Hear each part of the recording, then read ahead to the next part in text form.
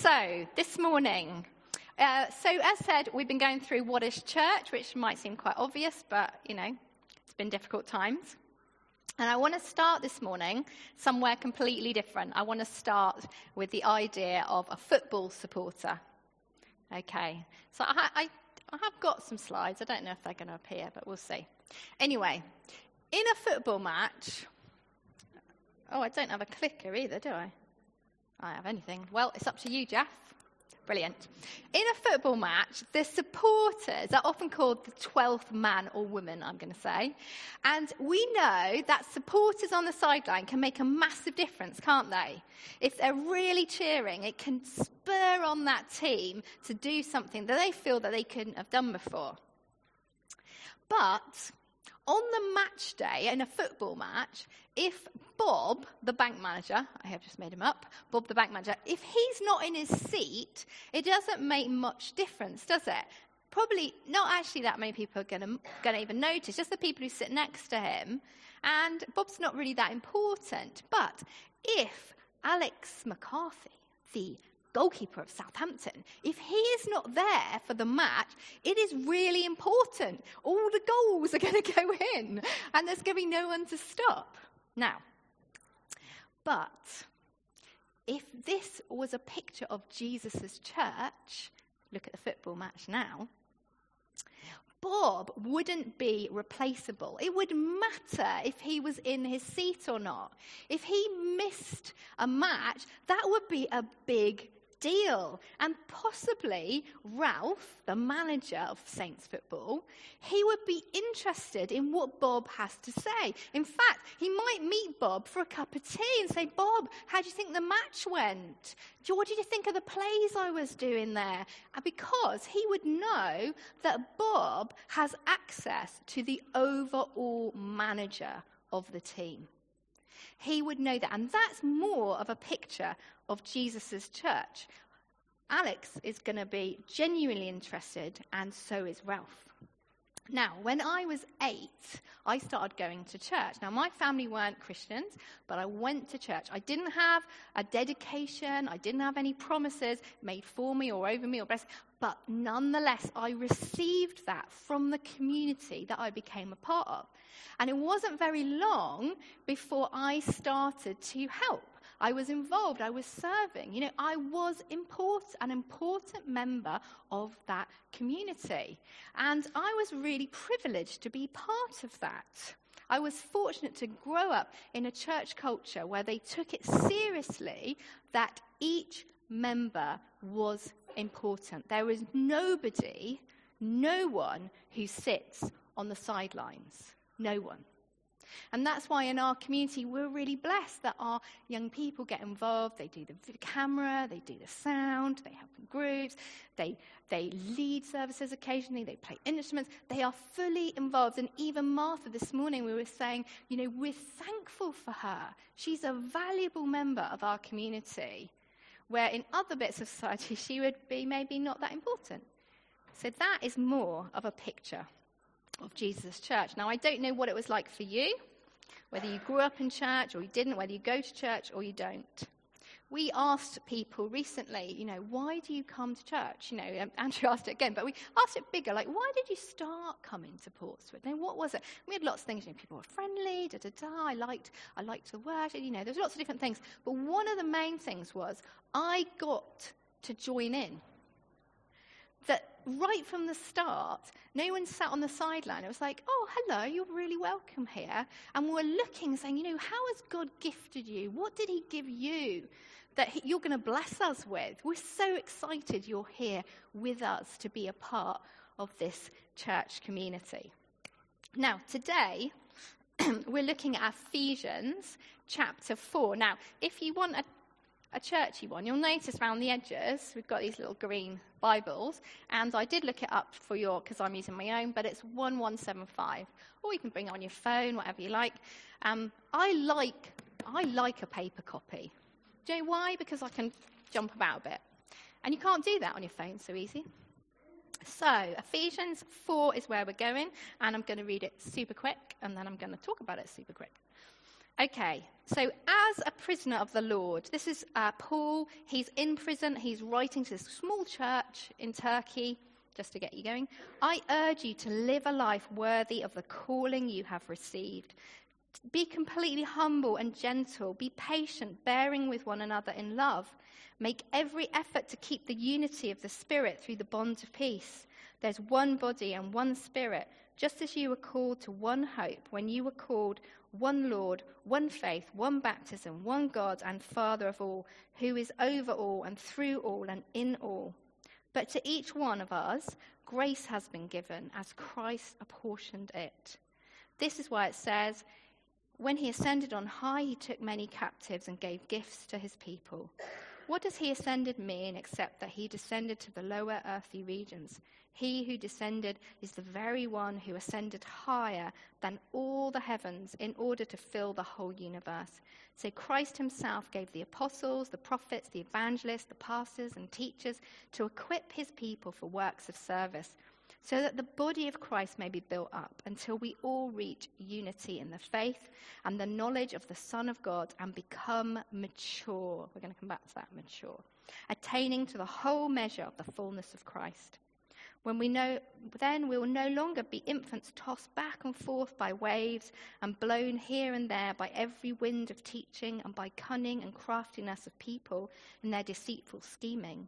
Instead, speaking the truth in love, we will grow to become, in every respect, the mature body of him who is the head, that is Christ. From him, the whole body, joined and held together by every supporting ligament, grows and builds itself up in love as each part does its work. And we're going to come back to that too.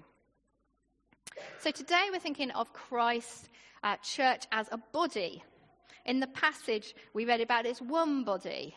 2.5 billion people on this planet claim to follow Christ, and they are super diverse, aren't they? They have different cultures, different ways of doing church. Some like bells and smells, some like some incense, some like to run around the room, getting very excited. We're all really different, but we're nonetheless one body, one church.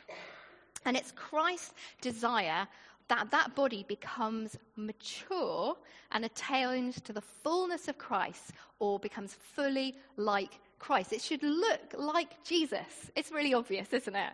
But that's our goal. That's where we're going. We want to be mature and we want to look like Jesus. If you peek back up to Paul's prayer for the Ephesians, just in chapter 3, verse 17, he prays for them that they being rooted and established in love, that means started off in love. They've got, if you imagine them like a tree, they've put their roots into some really nice manure. I've got this terrible tree at home and it's just like, but anyway, imagine it's really got a really good start because it's built in the love of Jesus. It's that moment where we understand God loves me. He really loves me. Oh, my life. And it's that moment that it comes from here to here, and you're like, oh, God loves me. And that's, you're rooted and established. You're started in the love of God through Christ. And it says, oh, sorry, got back to it, got a bit diverted. This is never going to go well for time.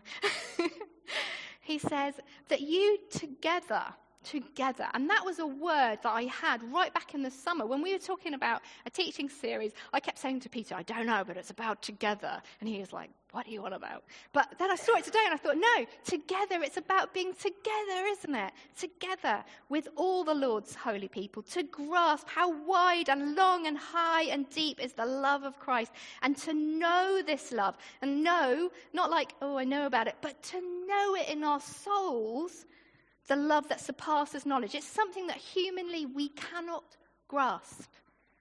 That you may be filled, here it is, to the measure of the fullness of God. Imagine this. Like often we're just so focused, aren't we, on I've got to be a good person, I've got to be nice, and I've got to be kind. But that comes out of the fullness of the knowledge of just how loved we are. Just how utterly loved we are. Just think for a moment what science has shown about children who are loved and they get affection. They're more confident. They have less anxiety. They make better people in society. They tend to be kinder. They're more self-assured in themselves. They've got a grounding in the love of their parent.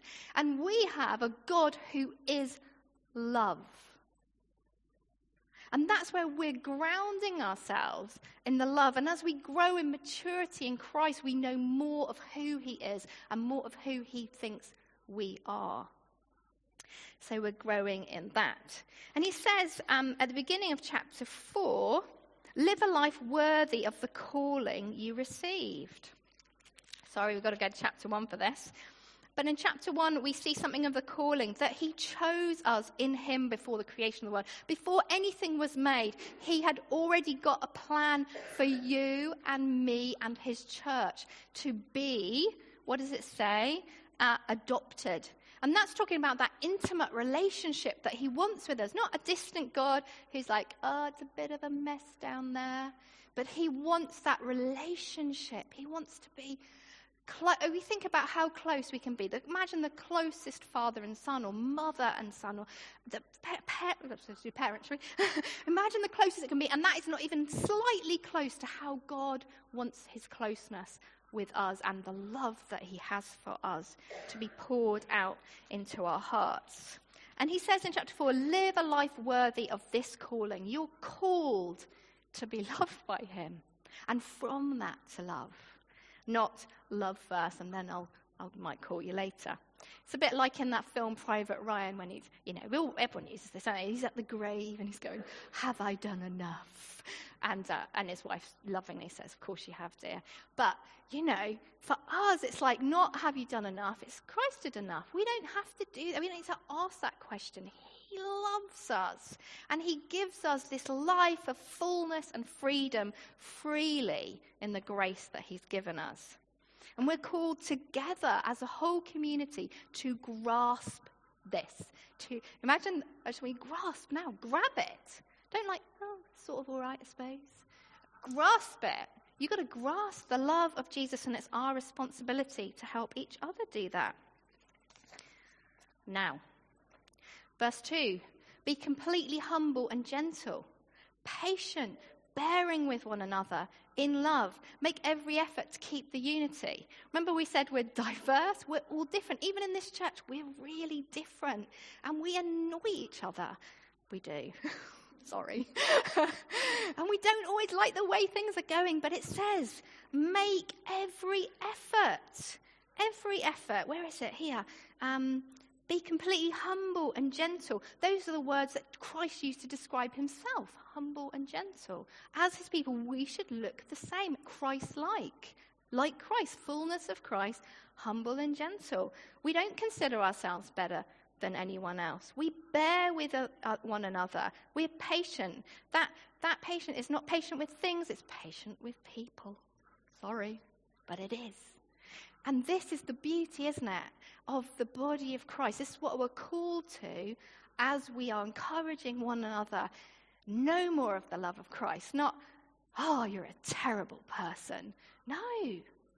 Oh, I want you to know more of the love of Christ. And I'm going to show you that now. I'm going to direct you. I'm going to encourage you. I'm going to champion you. Because this is about us as a body coming to Christ and becoming like him. I've got a whiz on. So here we are, we're all diverse, we've got different roles. Now, the important thing is, in here, verse 11, it says, so Christ gave the apostles, the prophets, the evangelists, pastors, and teachers. Now, he's naming a few, but elsewhere he names loads, doesn't he? Like the person who's good at helping, the person who's good at giving, the person who's good at serving, the person who's good at being compassionate with people, who's caring and healing and all those sorts of things. And we see that elsewhere. The important thing to notice is that we all have them. That's number one. We all have them. Nobody gets missed out. If you're following Jesus, you have something to bring to his body, and it's important that you use it. It's important. You are valuable in it. And it's not just for you, it's for the common good. It's not like the football match where basically the footballers are the ones that It really benefits them, doesn't it? And ultimately, the kind of owners of the football club. No, it's for the benefit of the whole body. We're to walk together. It's like a bit of a cooperative. And we want to become mature. And that's knowing how loved we are, knowing who God is, knowing what he's done for us, knowing who we are in him, knowing what we're called to do. And the body needs to grasp that. Now, I'm just trying to sneak off down here because it says in verse 14 that we'll no longer be infants tossed back and forth by the waves and blown here by every kind of teaching and cunning and craftiness. Now, what does that have to do with it? Well, when we knowing who we are in Christ and what he's called us to and who he is, we've got that roots again going down. The more we know that, the more our roots go down. I really like personality tests. I'm just going to confess it right now to the group. I love this sort of stuff, and I love knowing myself. And I don't think there's anything wrong with that, kind of thinking, yeah, I do that, and that is why I do it. But it can't stop there, can it? Can't just stop there. I was on a course recently. It's like a coaching sort of course. I went with a friend, and we both said afterwards, yeah, we love this stuff, but there's something missing. And the thing that was missing was the course was about who you are and like how you're wired, and you should do that with your life. Great. But the thing that was missing was who we are in Christ. What he thinks about us. The roots are missing. Like, what does he think about us? What does he want us to do? They were saying, like, what's your plan for life? And my friend was going, well, I sort of got this, but I want to know what God wants. It's not just about me. It's not just me deciding what I'm going to do. But actually, when I say, God, you know what's best for me. I'm your servant. We've talked about that already, haven't we? We're here for you. So there was something missing. And here, I think, we weren't blown by the winds of teaching that evening. We were like, yeah, there's some good stuff here. But we had that discernment on because we said, okay, but there's something missing here. There's another level. There's a level of knowing who we are in Christ, knowing our goal to become more like him, to be Christ-like. And that doesn't always look like, I'm good at this, I want lots of money, I'm going to go and get it. It doesn't always look like that, does it? So, we're going to finish. What is the time? I don't think I can do it. Can I pause? I'm just going to hold. You've got to hold that thought. I really am going as fast as I can.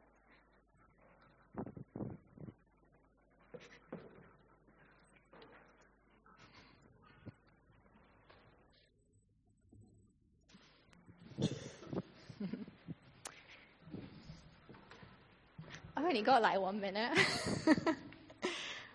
Now, just tying in with what we just sung. The words that we've sung are beautiful, aren't they? They're a really good example of the body of Christ building one another up. These guys came here. They were here at 8:15 this morning. And their goal is to build you up. And the guys who arrived this morning and put the TV outside and made sure the tea and coffee was in place, and those who put in, and those that have cared for our children this morning, and the way that you were greeted and the way that you were talked after is all part of the body of Christ building one another up. And as we look at the word and we're reminded of who we are in Christ, we are built up together as each part does its job. Remember the last bit, verse 16. From him, the whole body joined together by every supporting ligament grows and builds itself up in love. Yes, we've got some gifts mentioned here. Maybe they're more upfront ones. But it says each part, every single one. Nobody is on the sidelines in the body of Christ. Nobody. No one gets to sit and watch. And not only do they not get to sit and watch because they don't think they're good enough or they don't have anything to offer, but actually they also don't get to sit and watch because they think, oh, I'm a bit too busy. We are here to build one another up in Christ, that we go to maturity, that our roots would go deep into the love of Christ, that we know who we are and become like him. If you didn't have a toe, you'd be a bit wobbly. If you didn't have a thumb, well, good luck opening a jar, eh? So how are you doing in the body? Let's just pray now for a moment. We're just going to be quiet. And it's an opportunity to thank God for the gifts that he's given you. Everyone's got one. Everyone's got something. Everyone's got something to bring. No one sits on the sideline.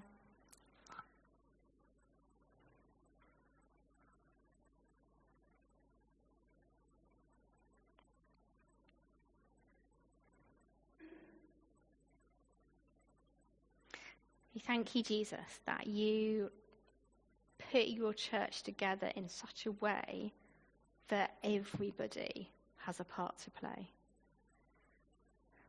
That we need each other. None of us have everything we need. We need each other. Nobody can say, I'm not needed, or you're not needed. Thank you, Jesus, when you look at us, we're not unimportant. You know us. You love us. You have a future for us. Help us, Jesus, as your body to build one another up. When we're tempted to be impatient, lack humility, help us to turn to you, Jesus, and just remember your humility and your patience with us. We thank you so much, Father, for Portswood Church, for each person here and watching online. You have been so good to us. And we pray that we would have power together with the Lord's holy people to grasp how wide and long and high and deep is the love of Christ, and to know this love that surpasses knowledge, that we may be filled to the measure of all the fullness of God. Amen.